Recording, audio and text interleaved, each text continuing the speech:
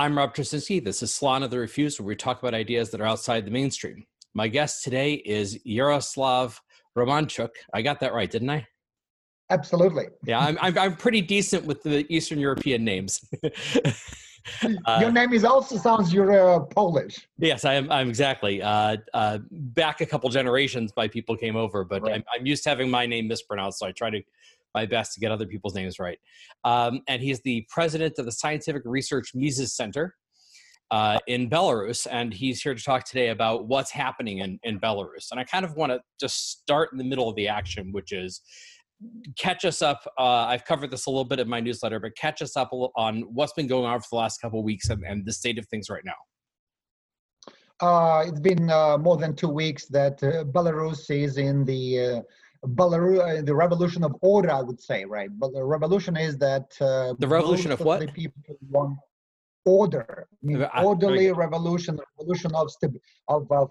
white flowers, revolution of. Let me explain order, because many people believe that if we have revolution, we have chaos, we have disorder, we have dirt, we have dysfunctioning government and stuff like that, and people who just riot and burn cars. In Belarus, probably this is the only country in the world where people have when they demonstrate, when they walk out and take part in rallies, they collect rubbish after them, and streets and squares are cleaner after demonstration than before. And even some cartoonists describing the situation in Belarus just described or drew the picture of a Belarusian who protested against the government, and he took off his shoes in order to step on the bench. So just in order not to destroy the bench. So this is unique. The things that ignited the overwhelming majority of Belarusians protesting against the current regime and our dictator are as follows. First, bad handling of coronavirus crisis. The government lied completely to the people about the status of this disease. The healthcare and he kept telling you that like whiskey was a cure or vodka was a cure for the disease or something like that. Well, at one point he said that, you cannot. Do you see coronavirus? No, that's why it does not exist. So it reminded me of the previous wonderful insight he had on inflation. He said, "You see, we print money. Do you see any inflation? No, but you see buildings that were built because of this printed money." This is kind of the same kind of intelligence that he revealed to the people, and that was the first catalyst. The second was, of course, when Lukashenko he lost majority to the housewife Svetlana Tikhanovskaya, and he couldn't stand it, and the Central Election Commission, which is the center of fraud and falsification, declared that he got over 80% of the vote, which was like insane. And the third, which was probably the final decisive straw that broke the back of the regime, was the severe beating, torture, and brutality of police against ordinary people that lasted for 3 days, 9th till 11th of August. And the assumption was that this kind of brutal force would make Belarusians frightened, obedient, and they would just agree with whatever the government said. The result was quite the opposite. To political opposition, civil society opposition, workers for the first time in 26 years joined forces, because at one of the factories, when there was a third shift, which ended like in 1 or 2 a.m., workers were walking along the street and they were beaten severely by a special police force. They thought that that was a demonstration. They couldn't realize that were workers going home. And that ignited outrage, and dozens of state enterprises even joined the strike, saying that we demand not just additional perks, cheap loans, or what we call sausage. They demanded freedom. They demanded free and fair elections, releasing everybody from prison, and of course, thorough investigation of all these brutality cases and torture. And so Svetlana Tikhanovskaya, who was tortured, who essentially won the election, he was psychologically tortured, and she left Belarus. She's in Lithuania. we call her president-elect. Lukashenko still resists any attempt, even thought, to negotiate with anybody on power transition. The only meaningful force that stands by him is Russia. But at the same time, Russia is reluctant to support him against the people. Because if Russia now involves, then that would be against the overwhelming majority of the people. And Putin, instead of gaining support of Belarusians, would lose support, and Belarus would turn its back on Russia. And so we are in this every Sunday, we've got 2 Sundays, demonstrations about 300,000 people in Minsk, which Minsk have never seen earlier. Well, let's put that into a little context, because Americans tend not to know much about other countries out there. So Belarus has a population of like 9 or 10 million. 9.4 million. Yeah. And the population of Minsk is about 2 million. But we have never seen any demonstration like that, like 300,000. All the cities, all the major streets and squares were taken by demonstrators with waving our national flags, which were banned by Lukashenko. So it's like revolution in the air, spirit of freedom everywhere, joy. At the same time, we realized that Lukashenko, he surrounded his palace with special forces, and there was like a funny story on Sunday when demonstrators sang songs in front of these barricades erected by special forces, and they were left. Lukashenko landed on the helicopter, and he was carrying a machine gun in his hand, and his younger son also had 16-year-old in violation of law, also was carrying a machine gun, a Kalashnikov. And that was like, why? Nobody's going to shoot you. Nobody's going to attack your palace. Just forget about, we are peaceful people. But he's so frightened that he can hardly understand what's going on. And this is the result of the policies he's been pursuing for 26 years. The guy who restored, I'd like to unpack a couple things here. So Svetlana Tikhanovskaya was the presidential candidate. And I think it's interesting how she got that way, because it was her husband who was originally running. And he was arrested in order to basically, because he was considered a threat, so he was arrested.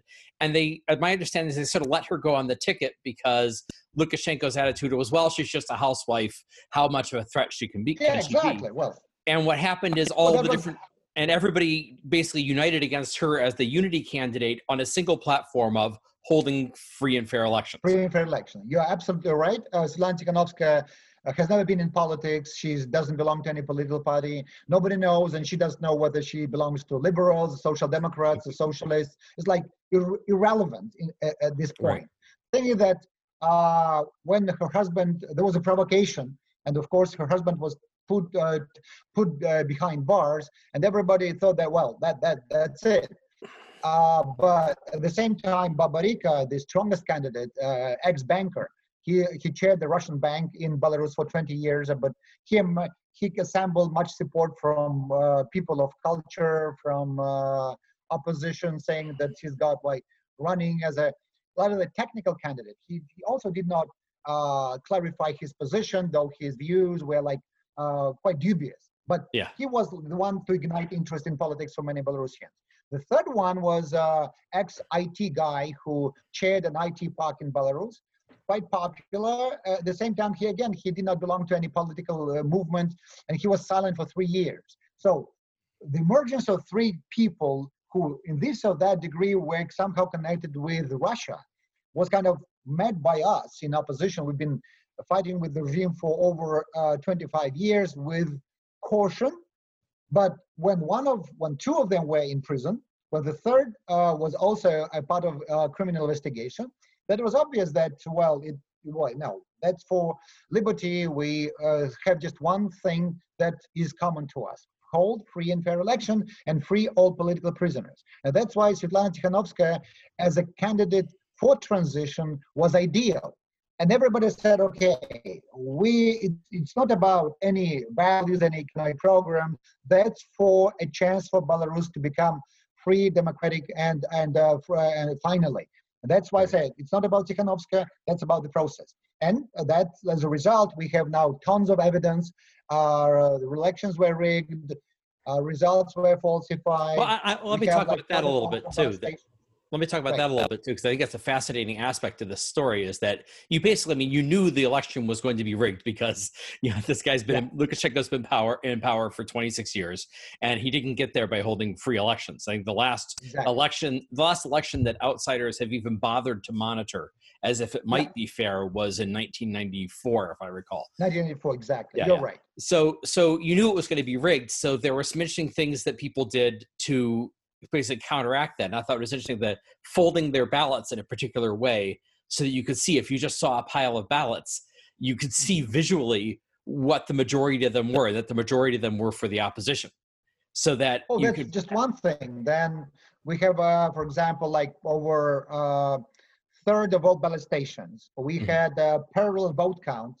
And according to this parallel vote count, we had ballot papers, ballot result protocols of the voting. One is real and one is falsified, one thing. Then we had this voting internet platform called Voice, or Vote rather, that also sampled a lot of information analyzing from like 35 or 40% of all ballot stations. And that was mathematically proven that Svetlana Tikhanovskaya vote was stolen and Lukashenko had his votes added. So again, a lot of votes observers, like for example, we had this weird procedure that elections voting started on Tuesday, like 5 days before the real day of election. And this time, the record was set as over 41% of all voters cast their votes earlier, which is absurd. And all these, there's no observation, no monitoring of these votes, and all this, like even with this kind of advantage, Lukashenko couldn't win. He couldn't even afford having free and fair election on the day of election, having over 41% of advantage.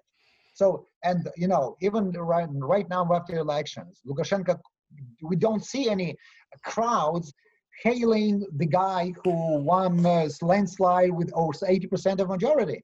He had to force to use administrative resource and force to assemble people and to support him, which sounds weird. Yeah. So kind of it's workers,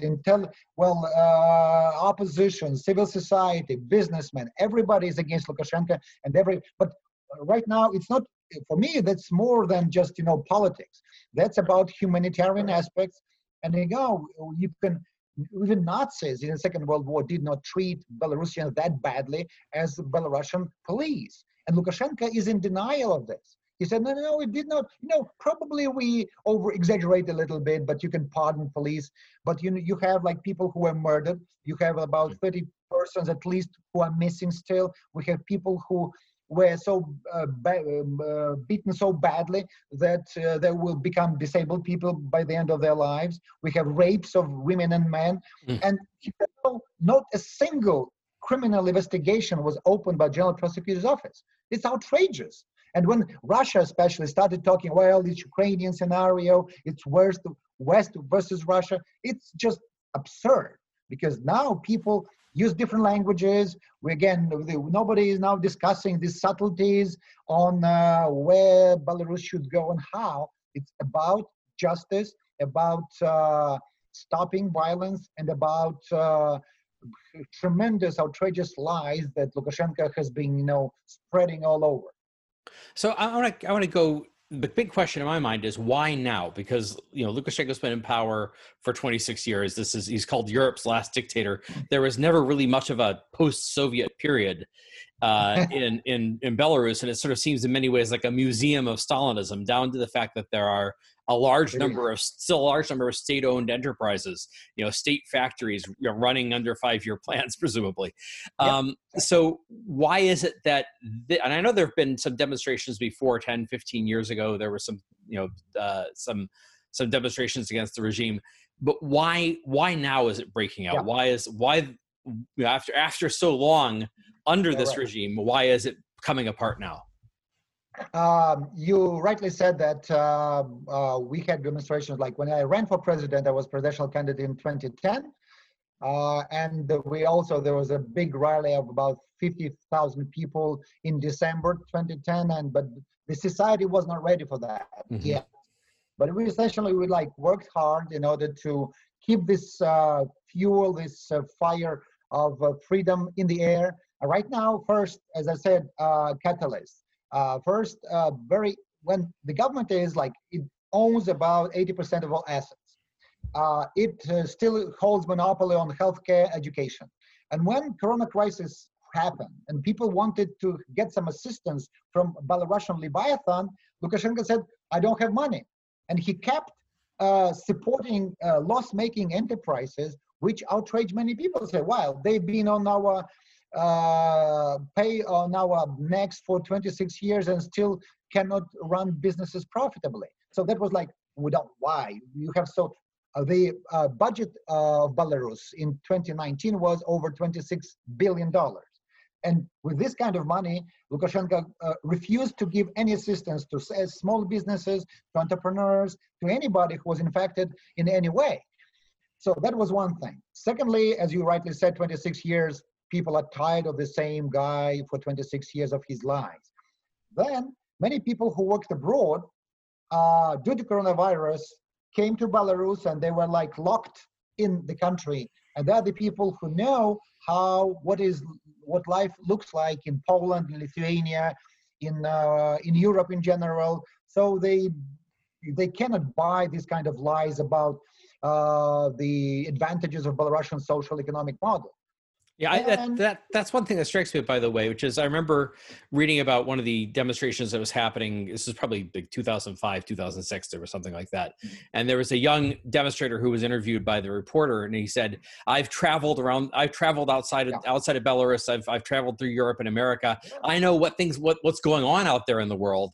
And this isn't normal, what's going on back here. And that really struck me. And the idea that the coronavirus would intensify that by bringing a lot of people, and it's almost like traveling abroad, letting the most talented and dynamic people travel abroad is a safety valve for the regime because they're not home causing trouble. But now with coronavirus, they're home.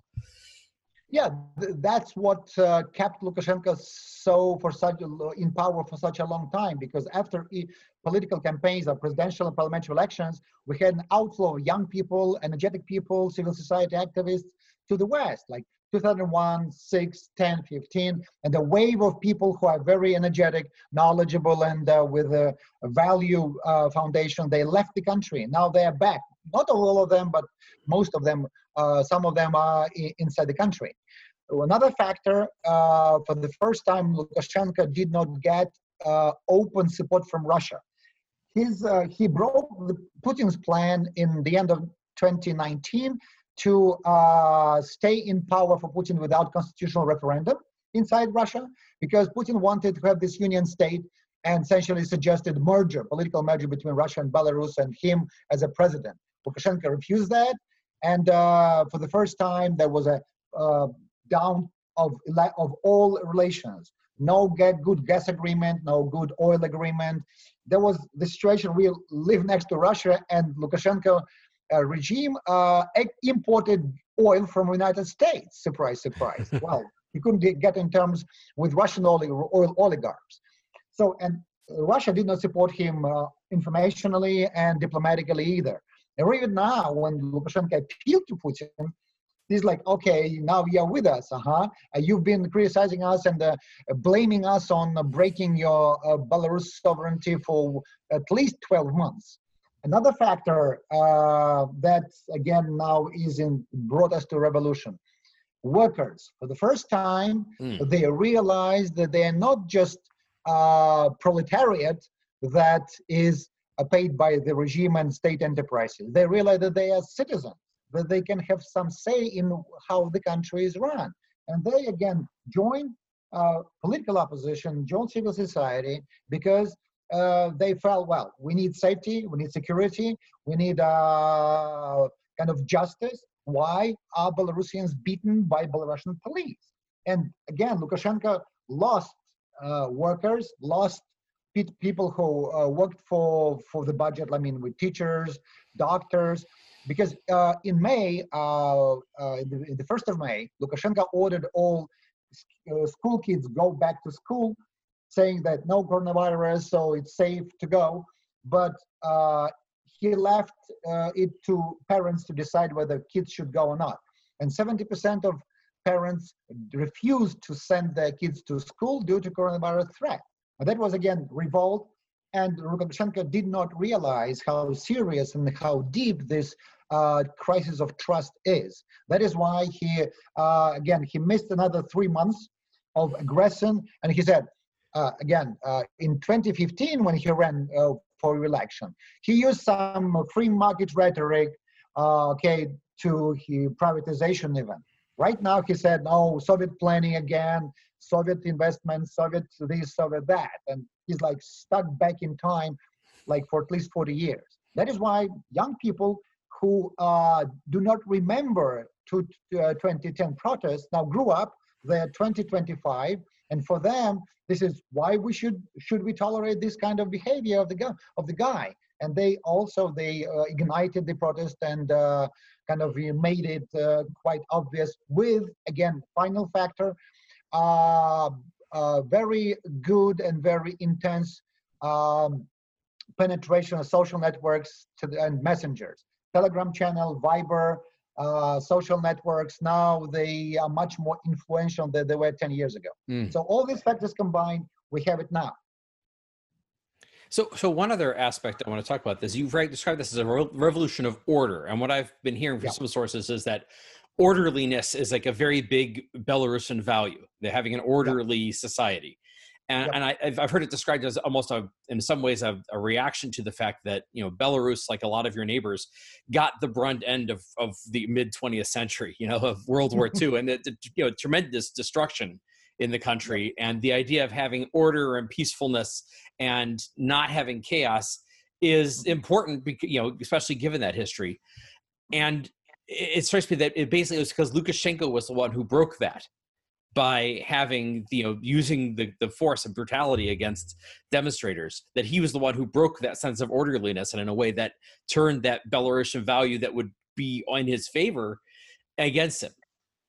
Well, it's, again, every foreigner who comes to Belarus is so much shocked and surprised because, when you talk about Soviet Union, that's kind of a deficit country, you expect it to have a mess, but right now, something that is part of Lukashenko's PR campaign and his brand, that, Belarus is such an orderly country, it's clean streets and everything. But Belarus was clean all the time, all in history.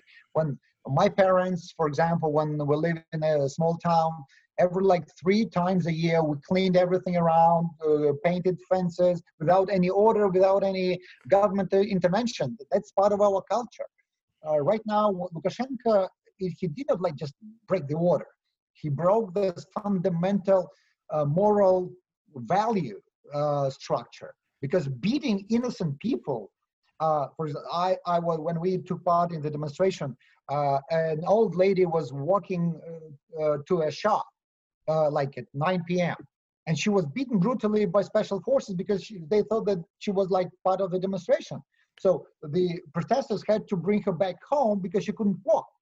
And all these pictures suddenly became obvious to people through Telegram channel. We have this Nechta live Telegram channel, which grew the biggest in the world, over 2 million subscribers. That is the major information source for all Belarusians now. This is and it's not done by a special corporation. 4 guys, young guys under 25, made it possible working from Poland. Everybody streamed their videos, pictures, stories to them, and now the whole country sees that. It's over 2.2 million subscribers this Telegram channel has. And again, that's what people saw, that this is why using rubber bullets, using grenades, shooting at people, killing people. And again, right now, and there's kind of this outrage people more, the irresponsibility, this kind of Lukashenko. He said he awarded people who beat people instead of opening criminal cases. And that, again, now the conflict is so deep that I do not see any way that Lukashenko could stay in power. It's a matter of time when the regime is down, and when we hear free and fair election. And this is when we, with our ideas, step in, because unlike many other countries, we've been working on the blueprint for reforms for many years. And we have a monetary policy reform, fiscal, budgetary, taxation, pension, privatization. We have draft orders presented and discussed by intellectuals, by experts, and we are ready to start from immediately when we have power. And definitely we would not rely on IMF, World Bank, UN recommendations, which screwed up so many reforms in transitional countries. Now, by we you mean sort of a broad coalition of different. Yeah, broad coalition of. I started drafting pieces of legislation for shadow government from 1997. I worked for the parliament starting from 1995, when that was a democratic elected parliament.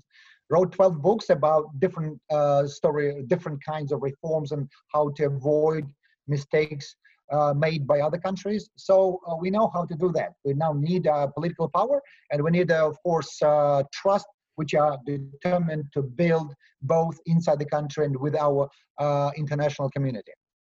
Now let's talk about the prospect for that, because the whole question is this going to succeed? You say Lukashenko probably can't keep power. The thing I'm noticing is one of the key indicators is always what's going on with the pillars of support of the regime. So the one of the big things is the workers are on strike, because the factory workers have been sort of his base of support politically. Exactly. And I've heard about a few stories about people from the security forces defecting. I don't think still that's too happened. Few. Still yeah, too exactly. Few. It's not very many, but a few. And also people in the state-owned media resigning and saying we're not going to be part of the propaganda anymore. So you see certain sort of dominoes falling. But I think after, up through about the mid 2000s, there was almost this, after the fall of the Soviet Union, from about 1989 to the mid 2000s, there was almost a sense of inevitability about these things, because we'd seen it happen in so many different places, mass protests, and then the regime falls, and it sort of demoralized the regimes and encouraged the people in each of these cases.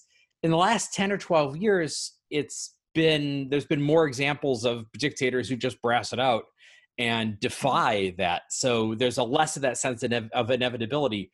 What is you clearly have a more optimistic view. Why do you think that fundamentally that this is going to succeed?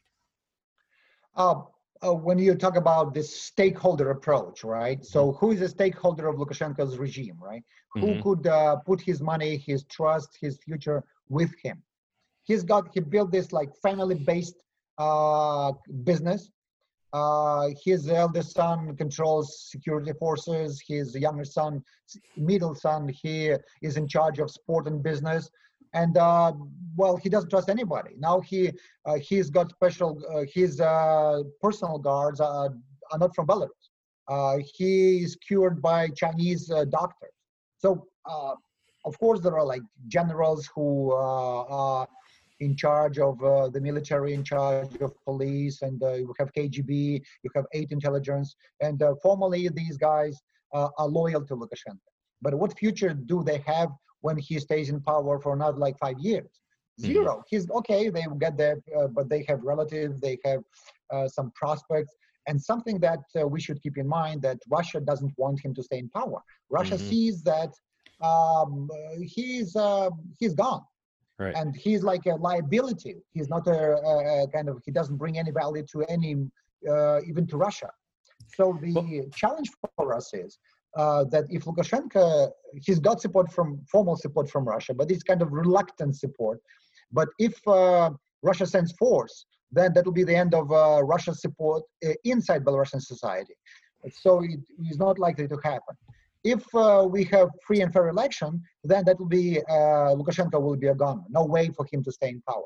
If he stays in power for another year, then economic and social crisis will kill him, because right now we have, from 9th of August, Belarusian ruble lost about 10% after 25% devaluation from the beginning of the year. So there is no financial and monetary foundation to keep him going, because as you said, right, many Belarusians felt and know how life should be built and how it should be arranged. And he doesn't support of red directors. He doesn't support of even budgetary workers. So it's like we have overwhelming majority of stakeholders for change, and we have diminishing number and less fewer and fewer people who and structures, organizations who would support him. So in this situation, when political crisis is augmented or enhanced by economic crisis, by fiscal financial crisis, then what could he deliver to even to police, to people who support him? They would also lose money. But you can hardly keep power with 3,000 loyal policemen or special troops that are around him. No way. So it's like the circle around him is getting tighter, and it's a matter of time. If he loses touch with reality completely, he can start, brutality. But with brutality, he will ignite more brutality from the people, and that would lead to bloodshed, which I don't like to see. But if that happens, then there would be like, and some people call him Lukashescu, calling Lukashenko and Ceausescu. Yeah, the Ceausescu solution, which is he finally gets, the people rise up and finally gets taken out back and shot. Exactly. Now, the position of Russia is what I find most interesting because, I noticed when arranging this interview, you're in the same time zone as Moscow. So this is very, very close in to Russia. Now, like I said, Americans tend not to know the geography of things of outside the country that well, but you're sort of tucked in underneath the Baltic states, sort of between Poland and the Baltic states and Russia, and I think a border with Ukraine as well. So just give you distance-wise. We have 750 kilometers to Russia, to Moscow, to Warsaw, and to Kiev. So capitals of Russia, Ukraine, and Poland are equally distant from our capital. Right. So that what strikes me is how the importance and the dilemma this creates in a way for Putin, because on the one hand he has this fractious relationship with Lukashenko. He tried to absorb Belarus back into Russia because he thinks the breakup of the Soviet Union was a great tragedy. He wants to reabsorb everybody. Lukashenko didn't want to do it, so he has no love lost with Lukashenko. But at the same time, he can't, in a way, he doesn't really have an interest in having a democratic society that close in. I know that was one of the, it was a more intense issue with Ukraine because in the Orange Revolution there, the Ukrainians were very openly pro-Europe and pro-European Union. And that created this almost like geopolitical thing of like, we're going to ally with, your rivals over here in Europe. That's not happening in Belarus, but there's still this idea that, and I think this is part of what happened in Ukraine, that having free elections in a free society in a place where dissidents can go, that's so close into Moscow, so close into Russia, where people, I know there's Belarusian is a separate language, but most Belarusians, I presume, speak Russian. Speak Russian, right? Yeah, and it's the same thing with Ukraine. That there's Ukrainian and Russian, so there's linguistic ties, there's cultural ties, it's geographically close. It's something he considers, a lot of Russians still consider sort of a traditional part of Russia. That has to have a big impact of having these free societies rising up in Ukraine and the Baltic states, and now in Belarus, free societies with free elections in areas that are so culturally and geographically close into Russia. That's got to be a special threat for him. Well, definitely. When you talked about Lukashenko as last dictator, at one point Lukashenko said, "Well, I'm the last but one. Putin is the last one," because he's, when you compare the strength of dictatorships. You have Lukashenko, well, we have problems with him, but at the same time, you can hardly compare him to Putin, whose list of atrocities and bad deeds definitely exceeds that of Lukashenko by all means. So, of course, you cannot hardly expect Moscow to bring democracy and freedom, and we realize that. But again, when we talk about attitude of people, only 3% of Belarusians would like to see a merger, a political merger between Belarus and Russia. So like Belarus would cease to exist as an independent state. Most of us would like to have free, like normal trade, investment, relations, contacts without borders. So essentially to describe that, four freedoms: movement of goods, services, money, and people or labor. That's the ideal for Belarusians. And when we talk about normalization of relations, the current integration model benefits nomenclature and force structures, big guys with a lot of connections, and they ignore, like, international groups that are made of Russians and Belarusians, oligarchs and force structures joined to squeeze juices from both Russia and Belarus. That's what's happening. And when you talk, there are a lot of there's a lot of misunderstanding in Russia about so-called the mode of relations between Russia and Belarus, because many Russians argue that, oh, we gave you like over $120 billion of support, and you don't appreciate this kind of support. So, so they have this grudge that Belarusians don't appreciate that. When you start to break it down, they said, well, who benefited from this?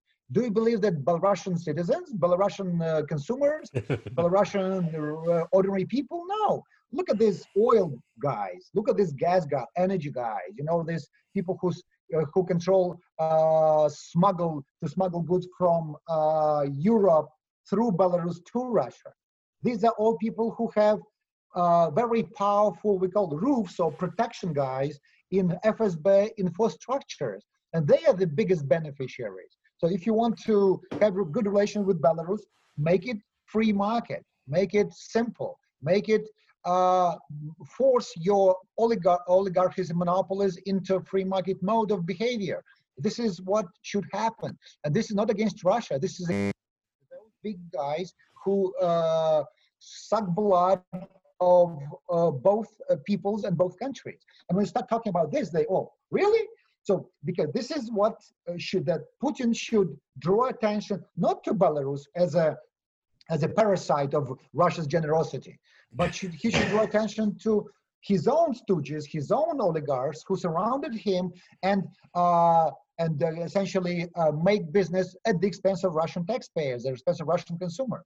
And we start talking like in more detail. Russia,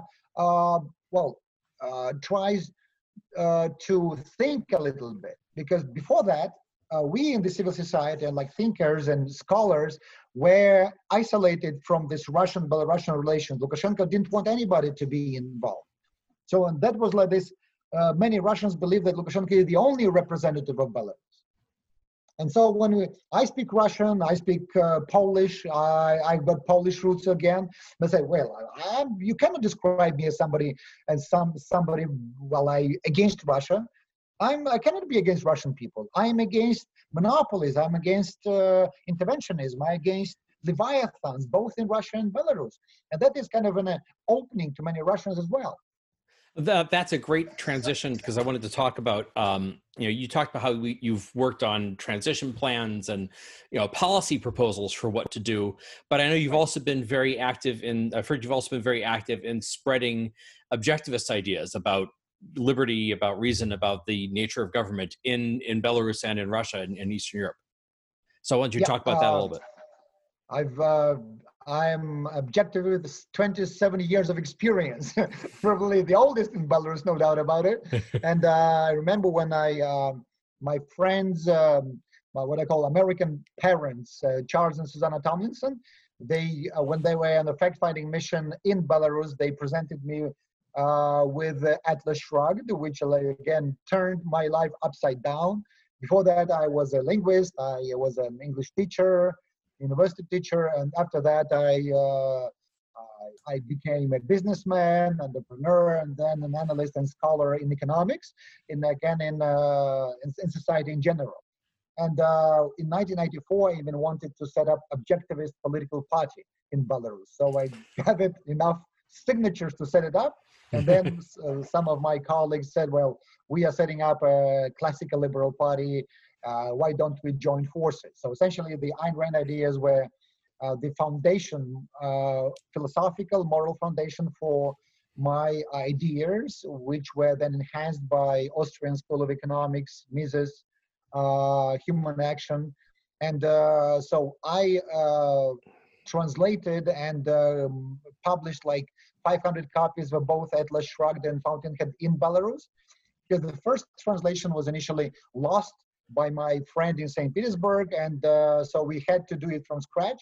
And then in 1999 or 2000, with my Russian friend Andrei Larionov, who at that time was Putin's advisor on economic policy, we had a press conference presenting Ayn Rand to Russia, which was a very big event. And I think that we ignited interest of Alpina Publishing House, which again then made another translation. And so that was, we started the process of Ayn Rand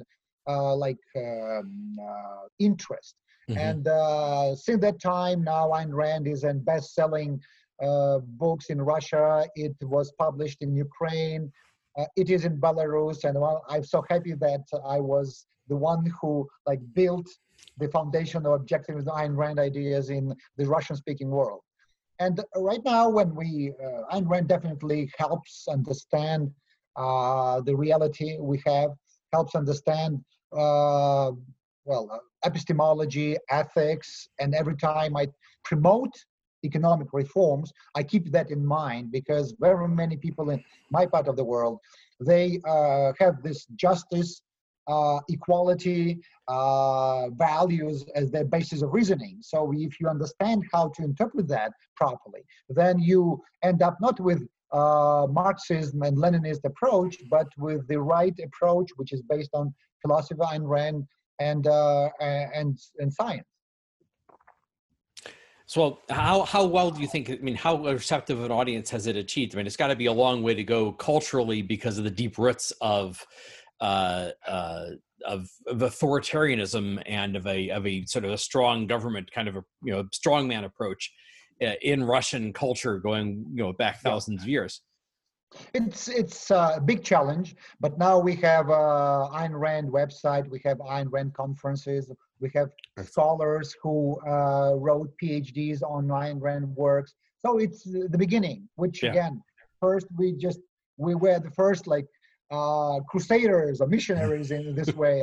Well, then right now it's spreading. We have in social networks, we have groups dedicated to Ayn Rand objectivism, over 50,000 subscribers. We have teachers at universities. So at one point, I presented by 150 copies of Fountainhead to two Belarusian universities. Again, Linda Abrams, my dear friend, presented me with the books, and they collected the books and sent me to Belarus.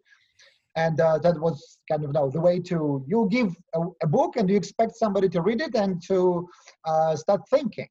So thinking is crucial.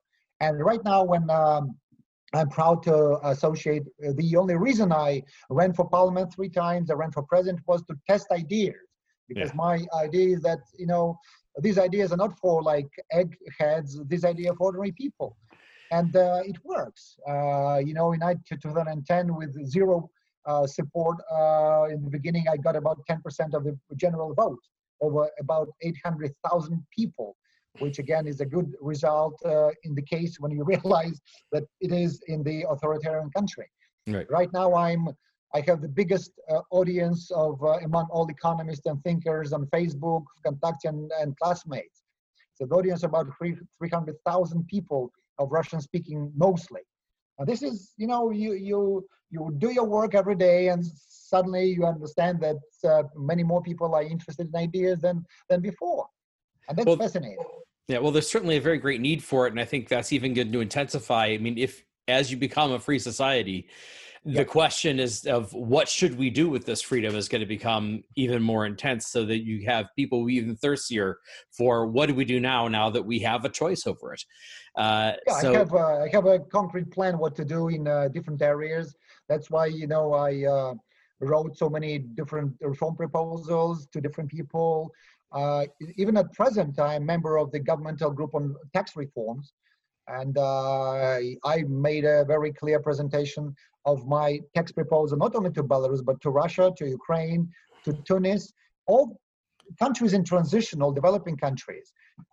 After this window of opportunity, like Arab Spring, you have like Ukraine, different revolutions. The reason they screwed up 3 or 4 revolutions already is that they didn't have any blueprint for reform. They started this matrix of interventionism instead of thinking what should be done. My dear friend Kaka Bendukidze, who was like an out-of-the-box guy, who designed economic reforms in Georgia back in 2004, succeeded because of the fact that he was free market and he acted beyond this rigid and unworkable solution offered by mainstream international organizations. Likewise in Belarus, my main opponents are not Marxists from the government, because the good thing is that Lukashenko has never described himself as a liberal or market person. So let's clear cut. I'm a free market person, and he's a Marxist-Leninist guy. And when we started reforms, many people would realize that, yeah, we had enough of that. Let's try something different. And the only different model that neither Belarus nor Russia nor Ukraine ever tried is capitalism and free market. Well, I hope that your optimistic view of the government falling, Lukashenko losing his support, I hope that works out on a faster timetable, because he can hang on for a long time. We do our best. We not just keep our fingers crossed, but we do our best. I mean, for your sake, I hope he doesn't try to hang on longer and longer and longer. Yeah, that eventually he sees the writing on the wall, so that things can proceed in a more orderly. This revolution of order can proceed as orderly as possible. Yeah, as possible. So our best wishes with you. We certainly salute the courage of the Belarusian people and going out into the streets and enduring the attacks of the police for their freedom. And I have to say, I consider myself a child of the fall of communism. I was off at college in 1989, and the Berlin. I actually missed it. It happened. I was studying. I was immersed in 5th century Athens, and so I was walking. I remember walking down the street, and one of my friends saying, "Hey, did you see on TV last night when the Berlin Wall came down?" And really? Imagine somebody standing there, just totally the shocked expression on my face, because this, is such a big, unexpected event, just like happened magically like that. So, I remember sort of coming of age, as it were, in this magical era where dictatorships were falling, one after another for a fairly long period of time there. And it's sort of stalled out in the last 10 years.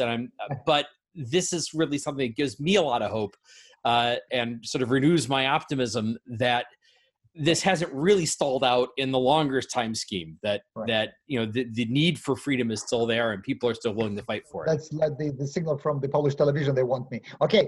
But yes, I'll definitely let you go. But thanks so much for coming on. That's one more final thought is when we are down with Lukashenko, please invite us to talk to Americans who still dream about socialism in your country. So you definitely need enhancement. We definitely will. Thanks so much for coming on. Okay, thank you. All the best. This is Salon of the Refused. If you enjoyed this program, you can follow us on YouTube. You can follow the podcast. We're available on Google Play and on Apple iTunes, as well as the link that you'll see below. And for more ideas and analysis, you can always go to the Trzynski Letter, www.trzynskiletter.com, and you can support us on Patreon, patreon.com/Salon of the Refused. I'm Rob Trzynski. Thanks for listening.